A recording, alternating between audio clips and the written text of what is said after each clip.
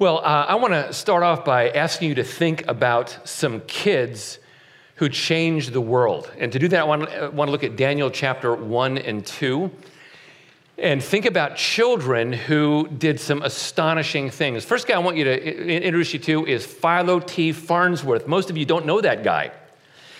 He was a teenager in 1923.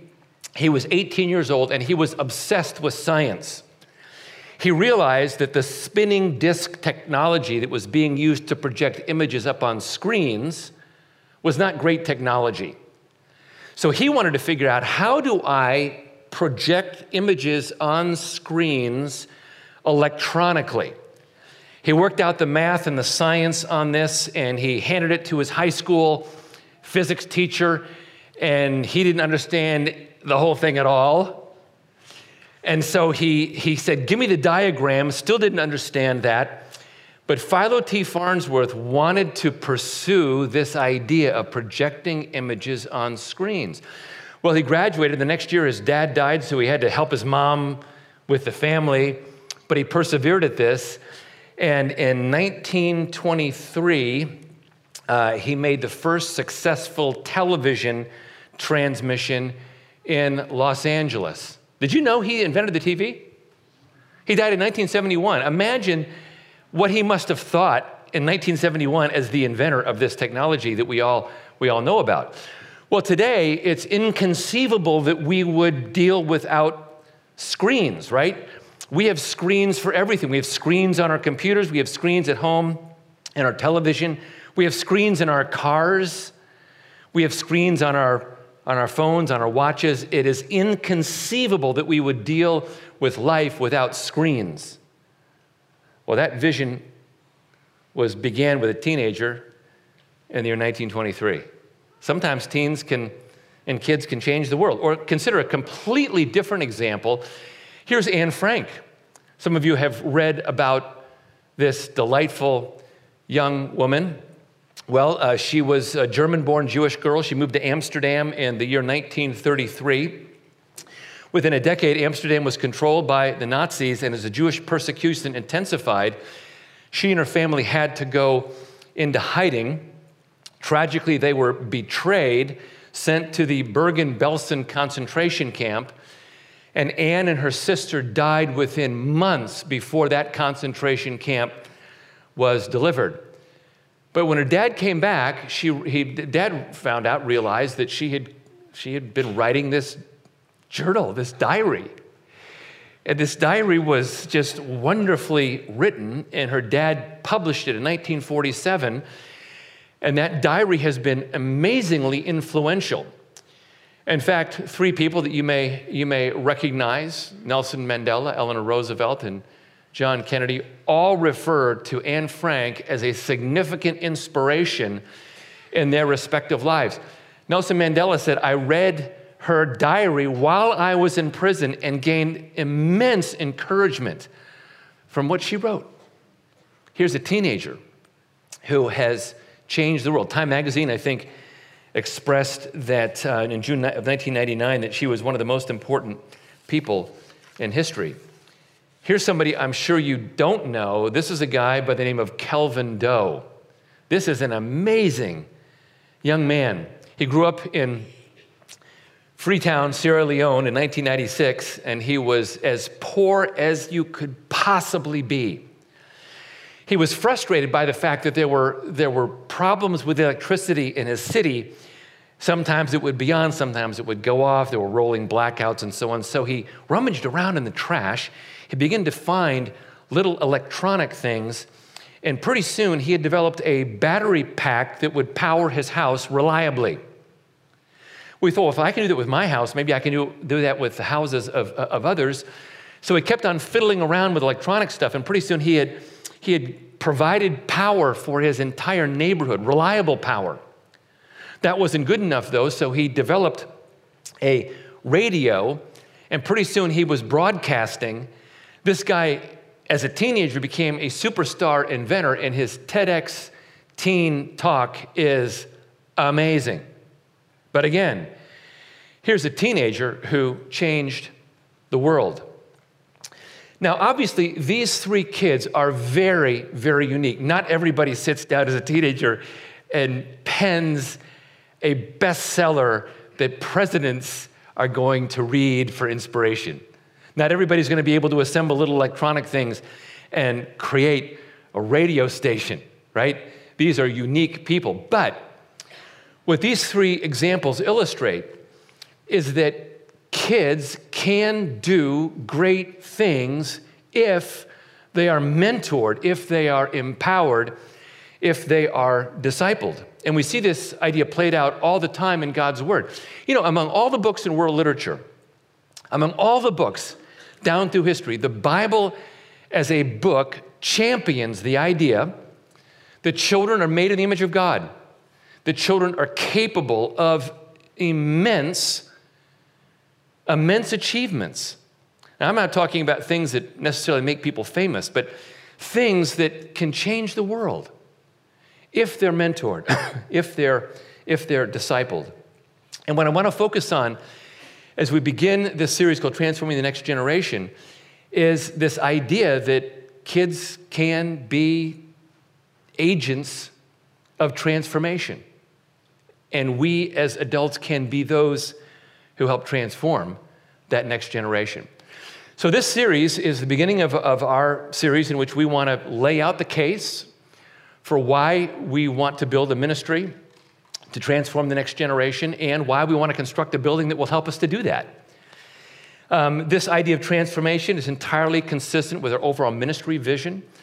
Our one word that we champion here at Grace is transformation. And the more we talk about that, the more people have come to me saying, I have a story to tell. And I hear the story and I think, that's an amazing story. That shows how God is at work in your life and the life of your family and in our church at large. And one of the things we want to do is be all the more proactive at doing that broadly throughout our church. So this morning I want to lay the foundation. So I want you to turn to Daniel chapter 1 and 2 if you're not already there. And I'm going to start by recounting the story of 4 teenage boys, Daniel, Shadrach, Meshach, and Abednego. So the story begins in the 7th century before Christ, and it was a dark time in Israel's history. The Old Testament prophets are hearing things from God in prayer, and they're very disturbing. For instance, Habakkuk hears that God is raising up a new superpower, the Babylonians.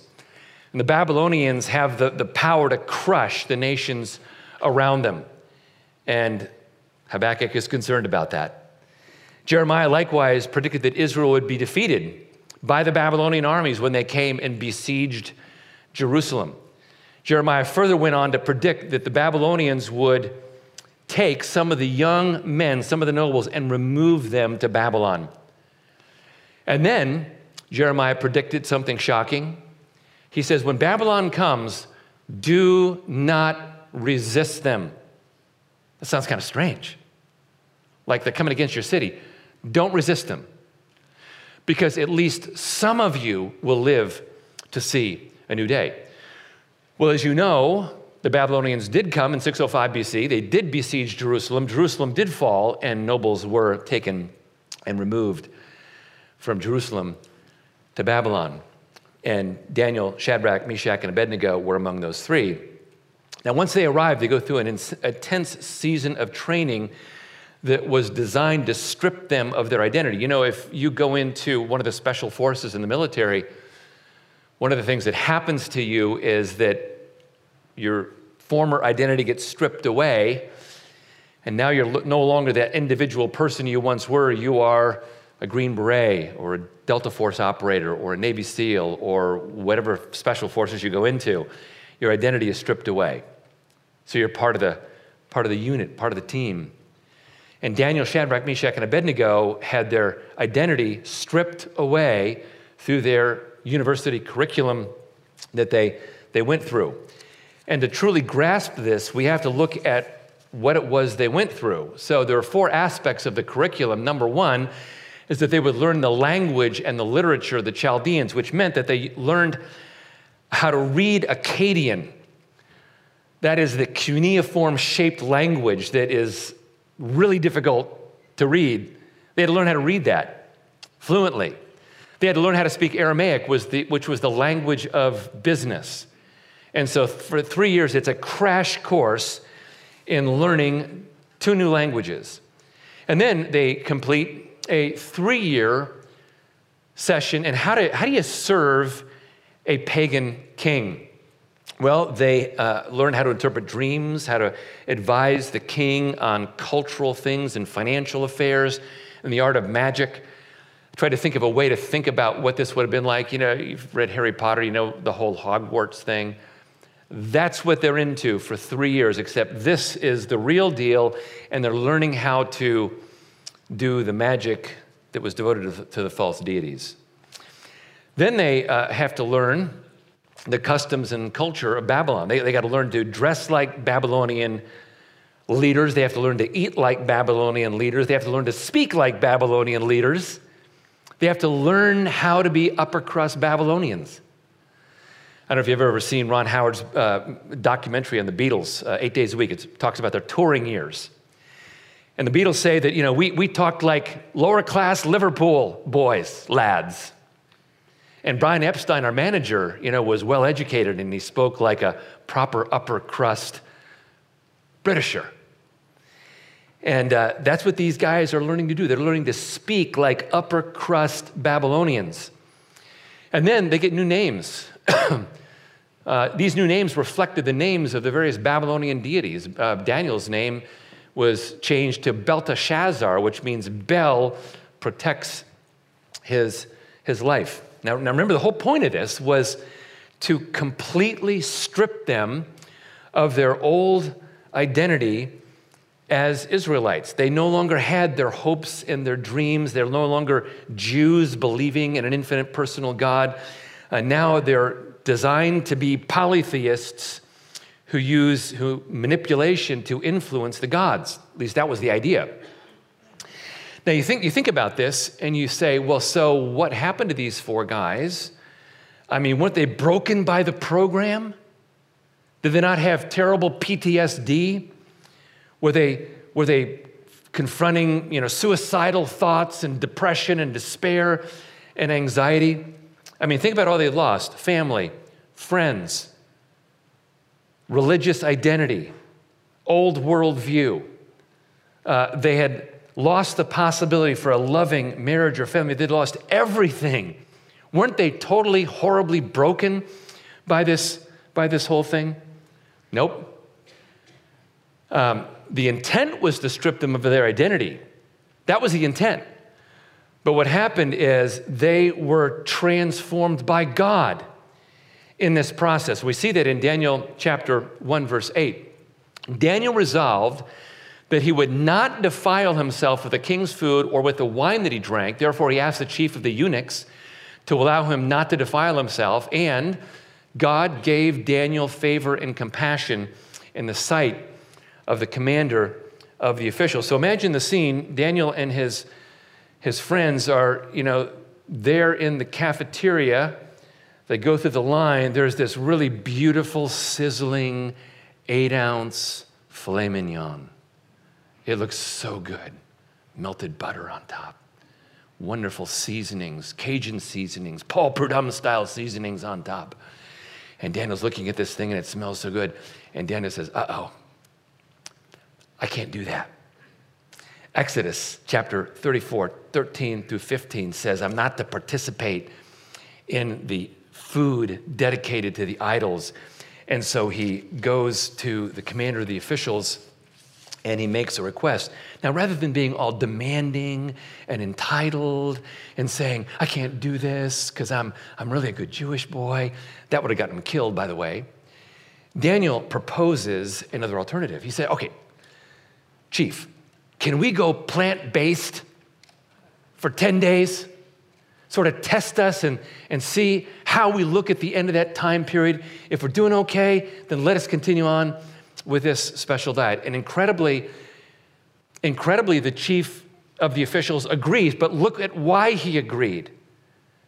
God gave Daniel favor and compassion in the sight of the officials. God had to be supernaturally involved in order for Daniel to go back to the scriptures and for the chief of the officials to follow Daniel's request.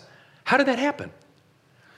Well, the way that it happened is that Daniel had a mom and a dad and a community of faith that empowered him to thrive even under pressure.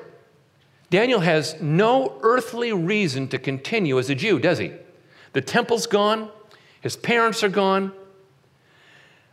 Israel is history, at least humanly speaking.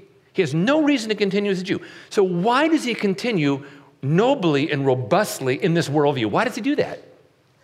It had to have been his mom and dad and the community of faith who brought him up in God's word and gave him an experience with the living God.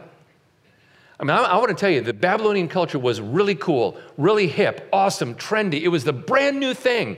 And Daniel could have said, oh my gosh, I'm so glad to be done with all that stuff from my previous life and be in this new trend of Babylonian culture. It's going to be awesome. Why did he maintain faithfulness to God? Because he had a community of faith and mom and dad who brought him up to encounter God in the context of God's word. You know, kids don't just do that out of nowhere. It comes as the result of training. And he had been trained to stay close to God, even in the midst of terrible pressure. Well, now the story takes an amazing turn, because in Daniel chapter 2, we discover that he has something else besides having God's word. So Daniel, besides having God's word, had had many personal encounters with God that did something for him. So fast forward a few years. Daniel, Shadrach, Meshach, and Abednego have graduated with honors from the training program. They can now speak Aramaic with no trace of an accent. They can read Akkadian very quickly. They knew the customs and the traditions. They looked for all intents and purposes like good Babylonian royal officials.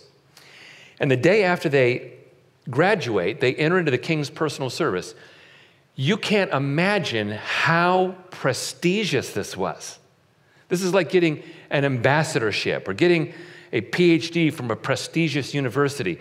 This was incredible. But there was a test that could have ended their lives, because one day Nebuchadnezzar has a dream.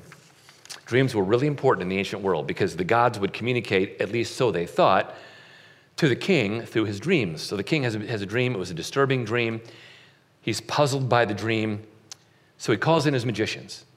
All right, guys, had a dream. I want you to interpret the dream. Okay, no problem. Tell us the dream. King says, nope, I don't remember the dream. So you got to tell me the dream and its interpretation. Blank stares. What?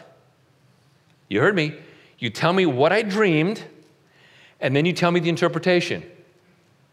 Well, they stall for time. They begin to manipulate the king, and then they shame the king. They say, no king has ever asked this of any sort of magician. And they're shaming him, making him feel guilty. Finally, the king explodes.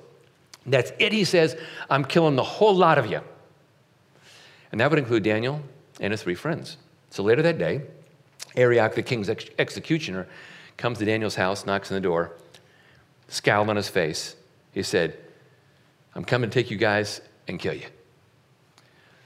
Well, Daniel displays not an ounce of anxiety or concern or fear. In fact, he engages the executioner in a warm conversation.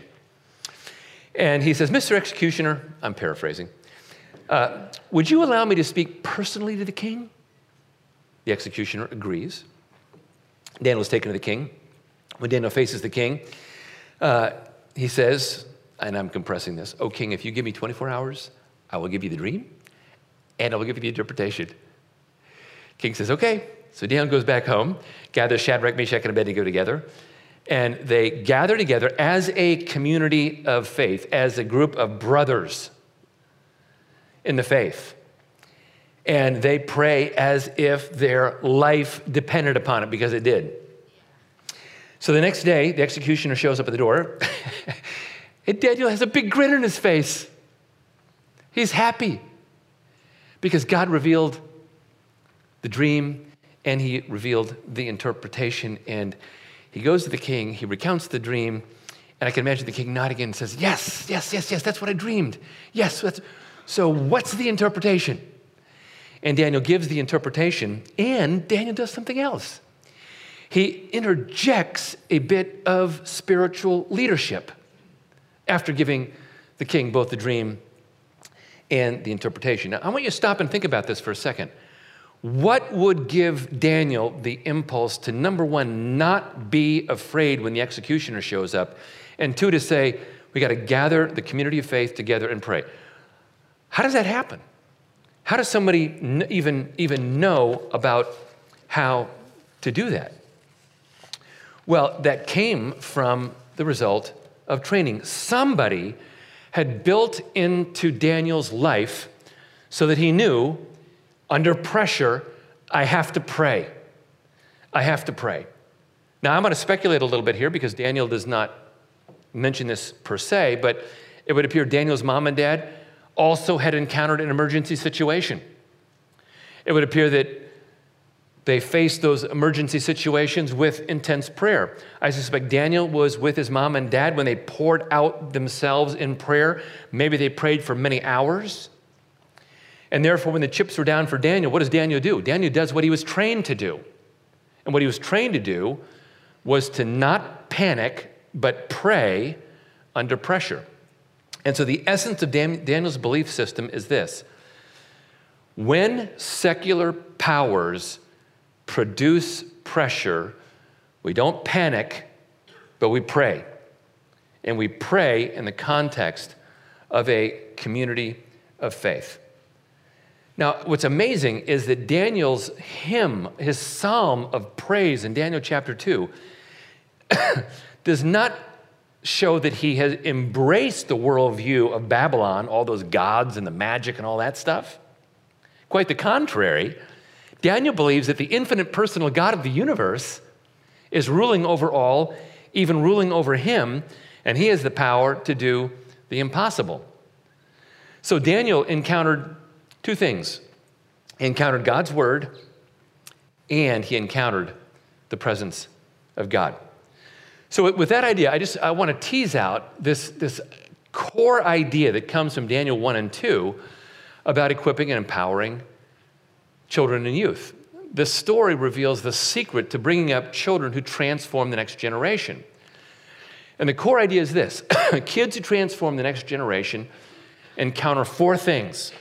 We see these four things in Daniel chapter 1 and 2. The first thing that they encounter, and by the way, this is true of every generation, is that kids who encounter transformation learn God's word, often going deep. So going back to Daniel, what would Daniel have known about God's word? We'll go back to Deuteronomy chapter 6, where Daniel says to the parents, you have to take the word and bring the word into the daily life of your kids. That's Deuteronomy chapter 6. And so Daniel's parents and the community of faith had empowered Daniel, Shadrach, Meshach, and Abednego to go deep in the word. Wasn't like a mile wide, inch deep stuff. He had empowered them to go deep into the word. Not just knowing it, but doing it. I'm a grandfather. My kids are grown and off.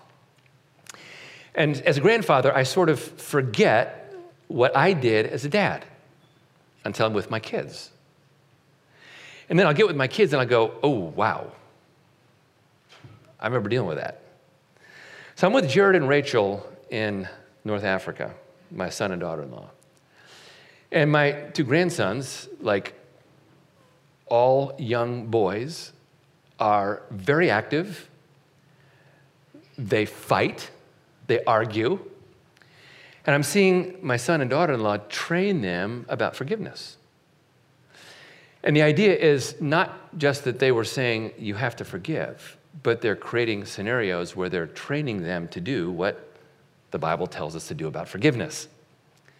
That is the heart of what we do with God's word. We don't just know it, like we know English grammar or the works of C.S. Lewis or whomever. Okay, I know that. No, we know it, and then we're trained to do it. It's a little bit like, somebody who's a nurse or a doctor. You don't just tell a brand new medical school graduate, okay, we need to turn the anesthesia on and put that person to sleep. Not a good idea. That's why they have residencies. So you spend 3 years being trained to do something that is complex and difficult. So part of the thing with God's word is we teach it, but we train in how to do it. That's why Jesus said, teaching them to obey all things that I have commanded you. Now we move to the second thing that kids need. They need to encounter God as being supernaturally present. You encounter God as somebody who's supernaturally present. When I first came to Christ, I encountered Christians who believed in the supernatural presence of God. And I was like surprised, because I had been around church people a lot, but when I was with this small group, I thought, well, they really believe that Jesus is present, like right here, and that the Holy Spirit is right here. They really believe that. And I was so attracted to that kind of lifestyle. I know people who don't really get that. It's like I'm supposed to do the right thing. I know that God is somewhere out there, but not sure where. Not sure how I engage him more than just formal prayer. So how do I go about this? Like that is not the New Testament view of a relationship with Jesus. The New Testament view is that you live in the presence of the resurrected Christ who is King. And the idea is that I can engage Jesus personally and be empowered by him personally. And that's why it's so important for us as parents and for mentors and disciple makers to impart that to our kids. So for instance, if God has answered a big prayer in your life as a parent or as a mentor, you got to tell that story. If God has changed your life through his power, you have to tell that story, because as you tell that story, younger Christians, teens and children go, okay, so God was real to that person. Maybe God can be real to me as well. That's why I think Daniel's impulse was to gather the community together and to pray. The third way that kids encounter transformation is that they learn to operate in spirit-filled communities. Daniel, Shadrach, Meshach, and Abednego, four brothers, four brothers who are praying as if their life depended upon it, and they're seeing breakthrough in the context of community. So when I went to Southern Methodist University as a freshman, I was incredibly blessed almost from the very first week with a series of friends who were my lifeline. Many of them were in my fraternity. Some were on my dorm floor. And we did life together. We did things together to encourage one another to stay faithful to the cause of Christ while we were in college. I needed that community of faith.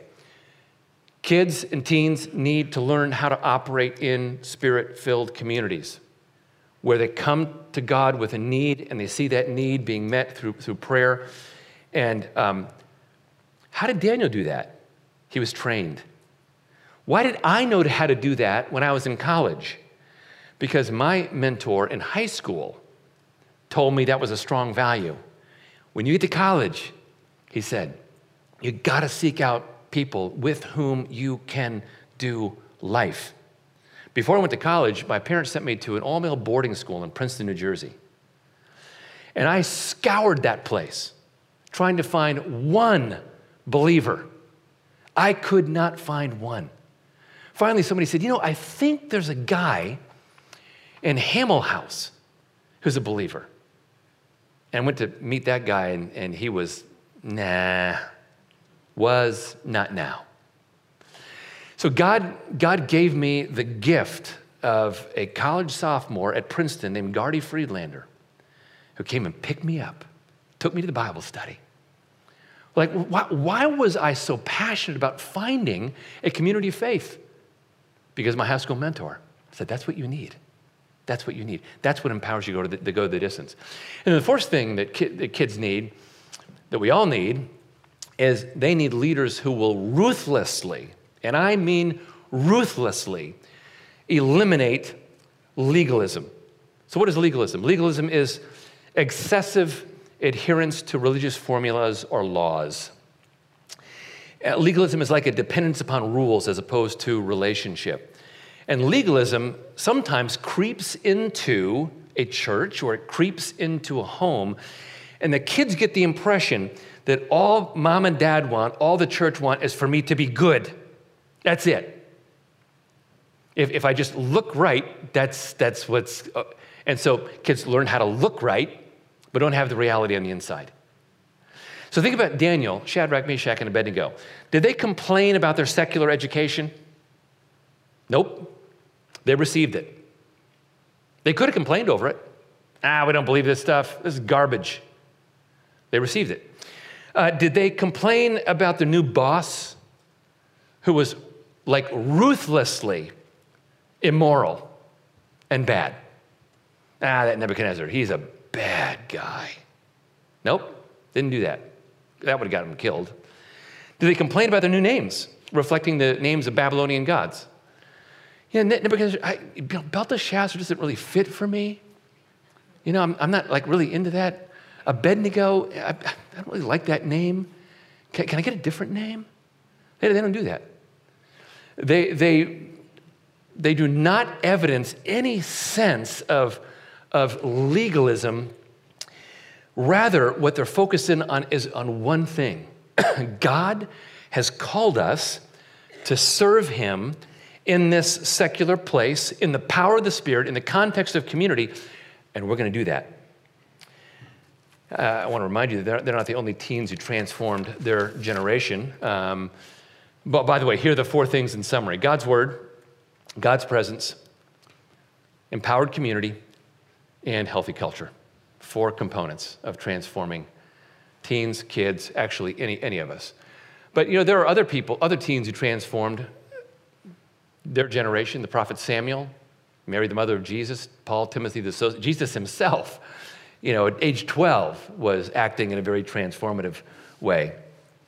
All I'm saying is this: God loves to transform kids so they can transform the next generation. He loves to do that. Now let's look at some takeaways for what this looks like in this next season of grace. So I want you, first of all, please understand exactly what we're planning. By God's grace, we hope to create a physical space on this property where our church can experience transformational discipleship and especially influence youth and kids.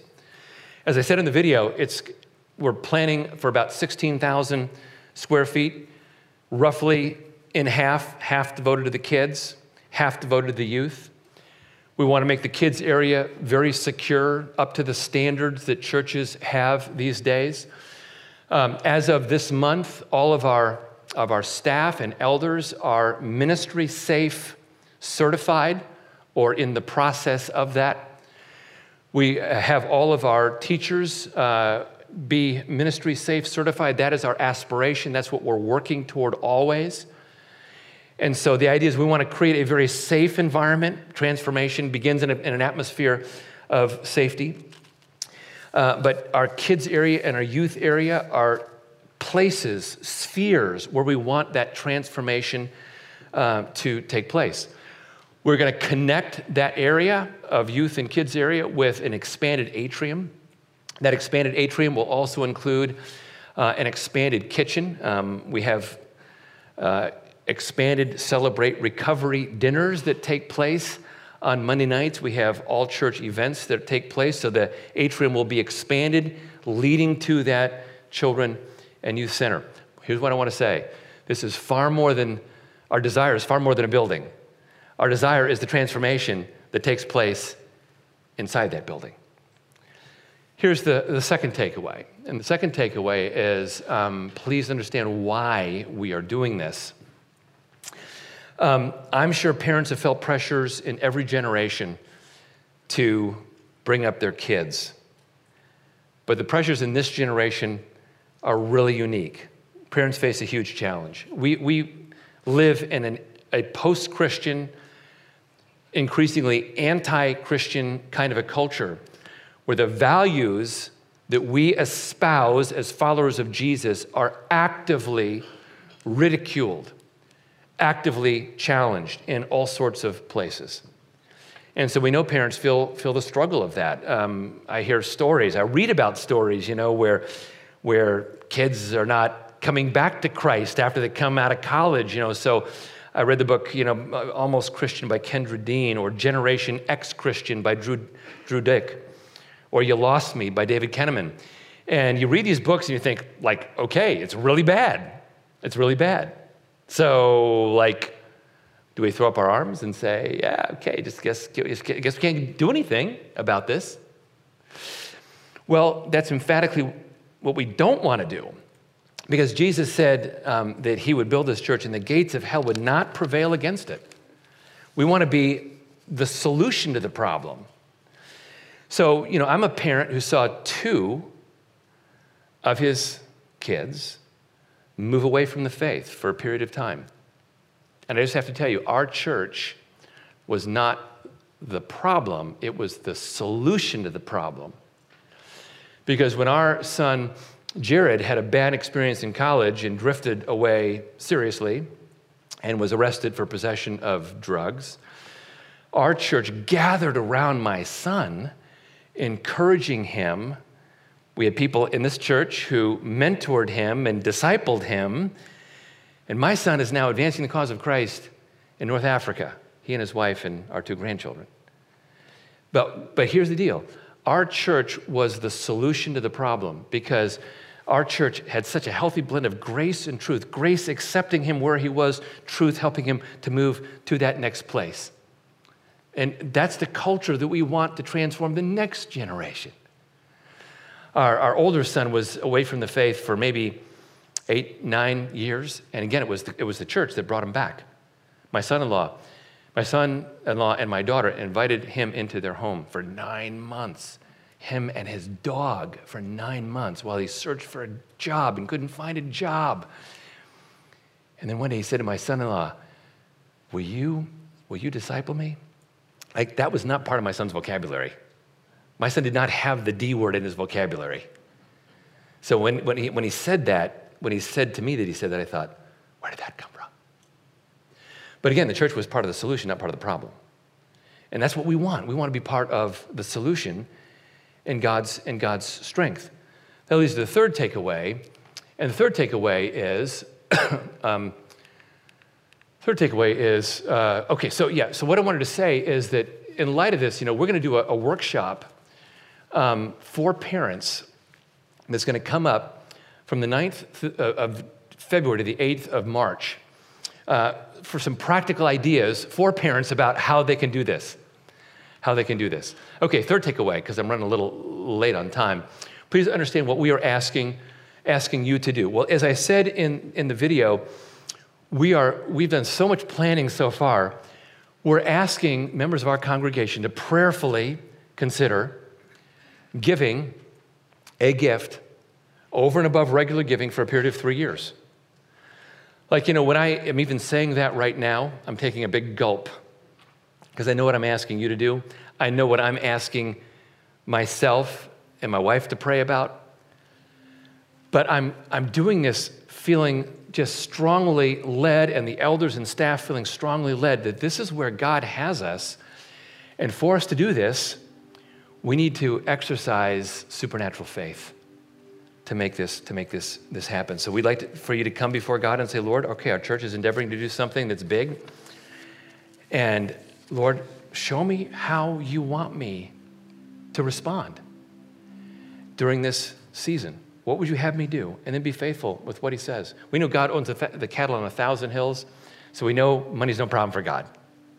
We just want to ask, Lord, what do you want us to do to fulfill this vision? And then finally, what we would like all of us to do, and that is just pray for more workers, more disciple makers, more mentors, more coaches. You know, a while back, I was at a restaurant, and I saw one of our youth leaders, and there were 9 high school students around a table with one of our youth leaders.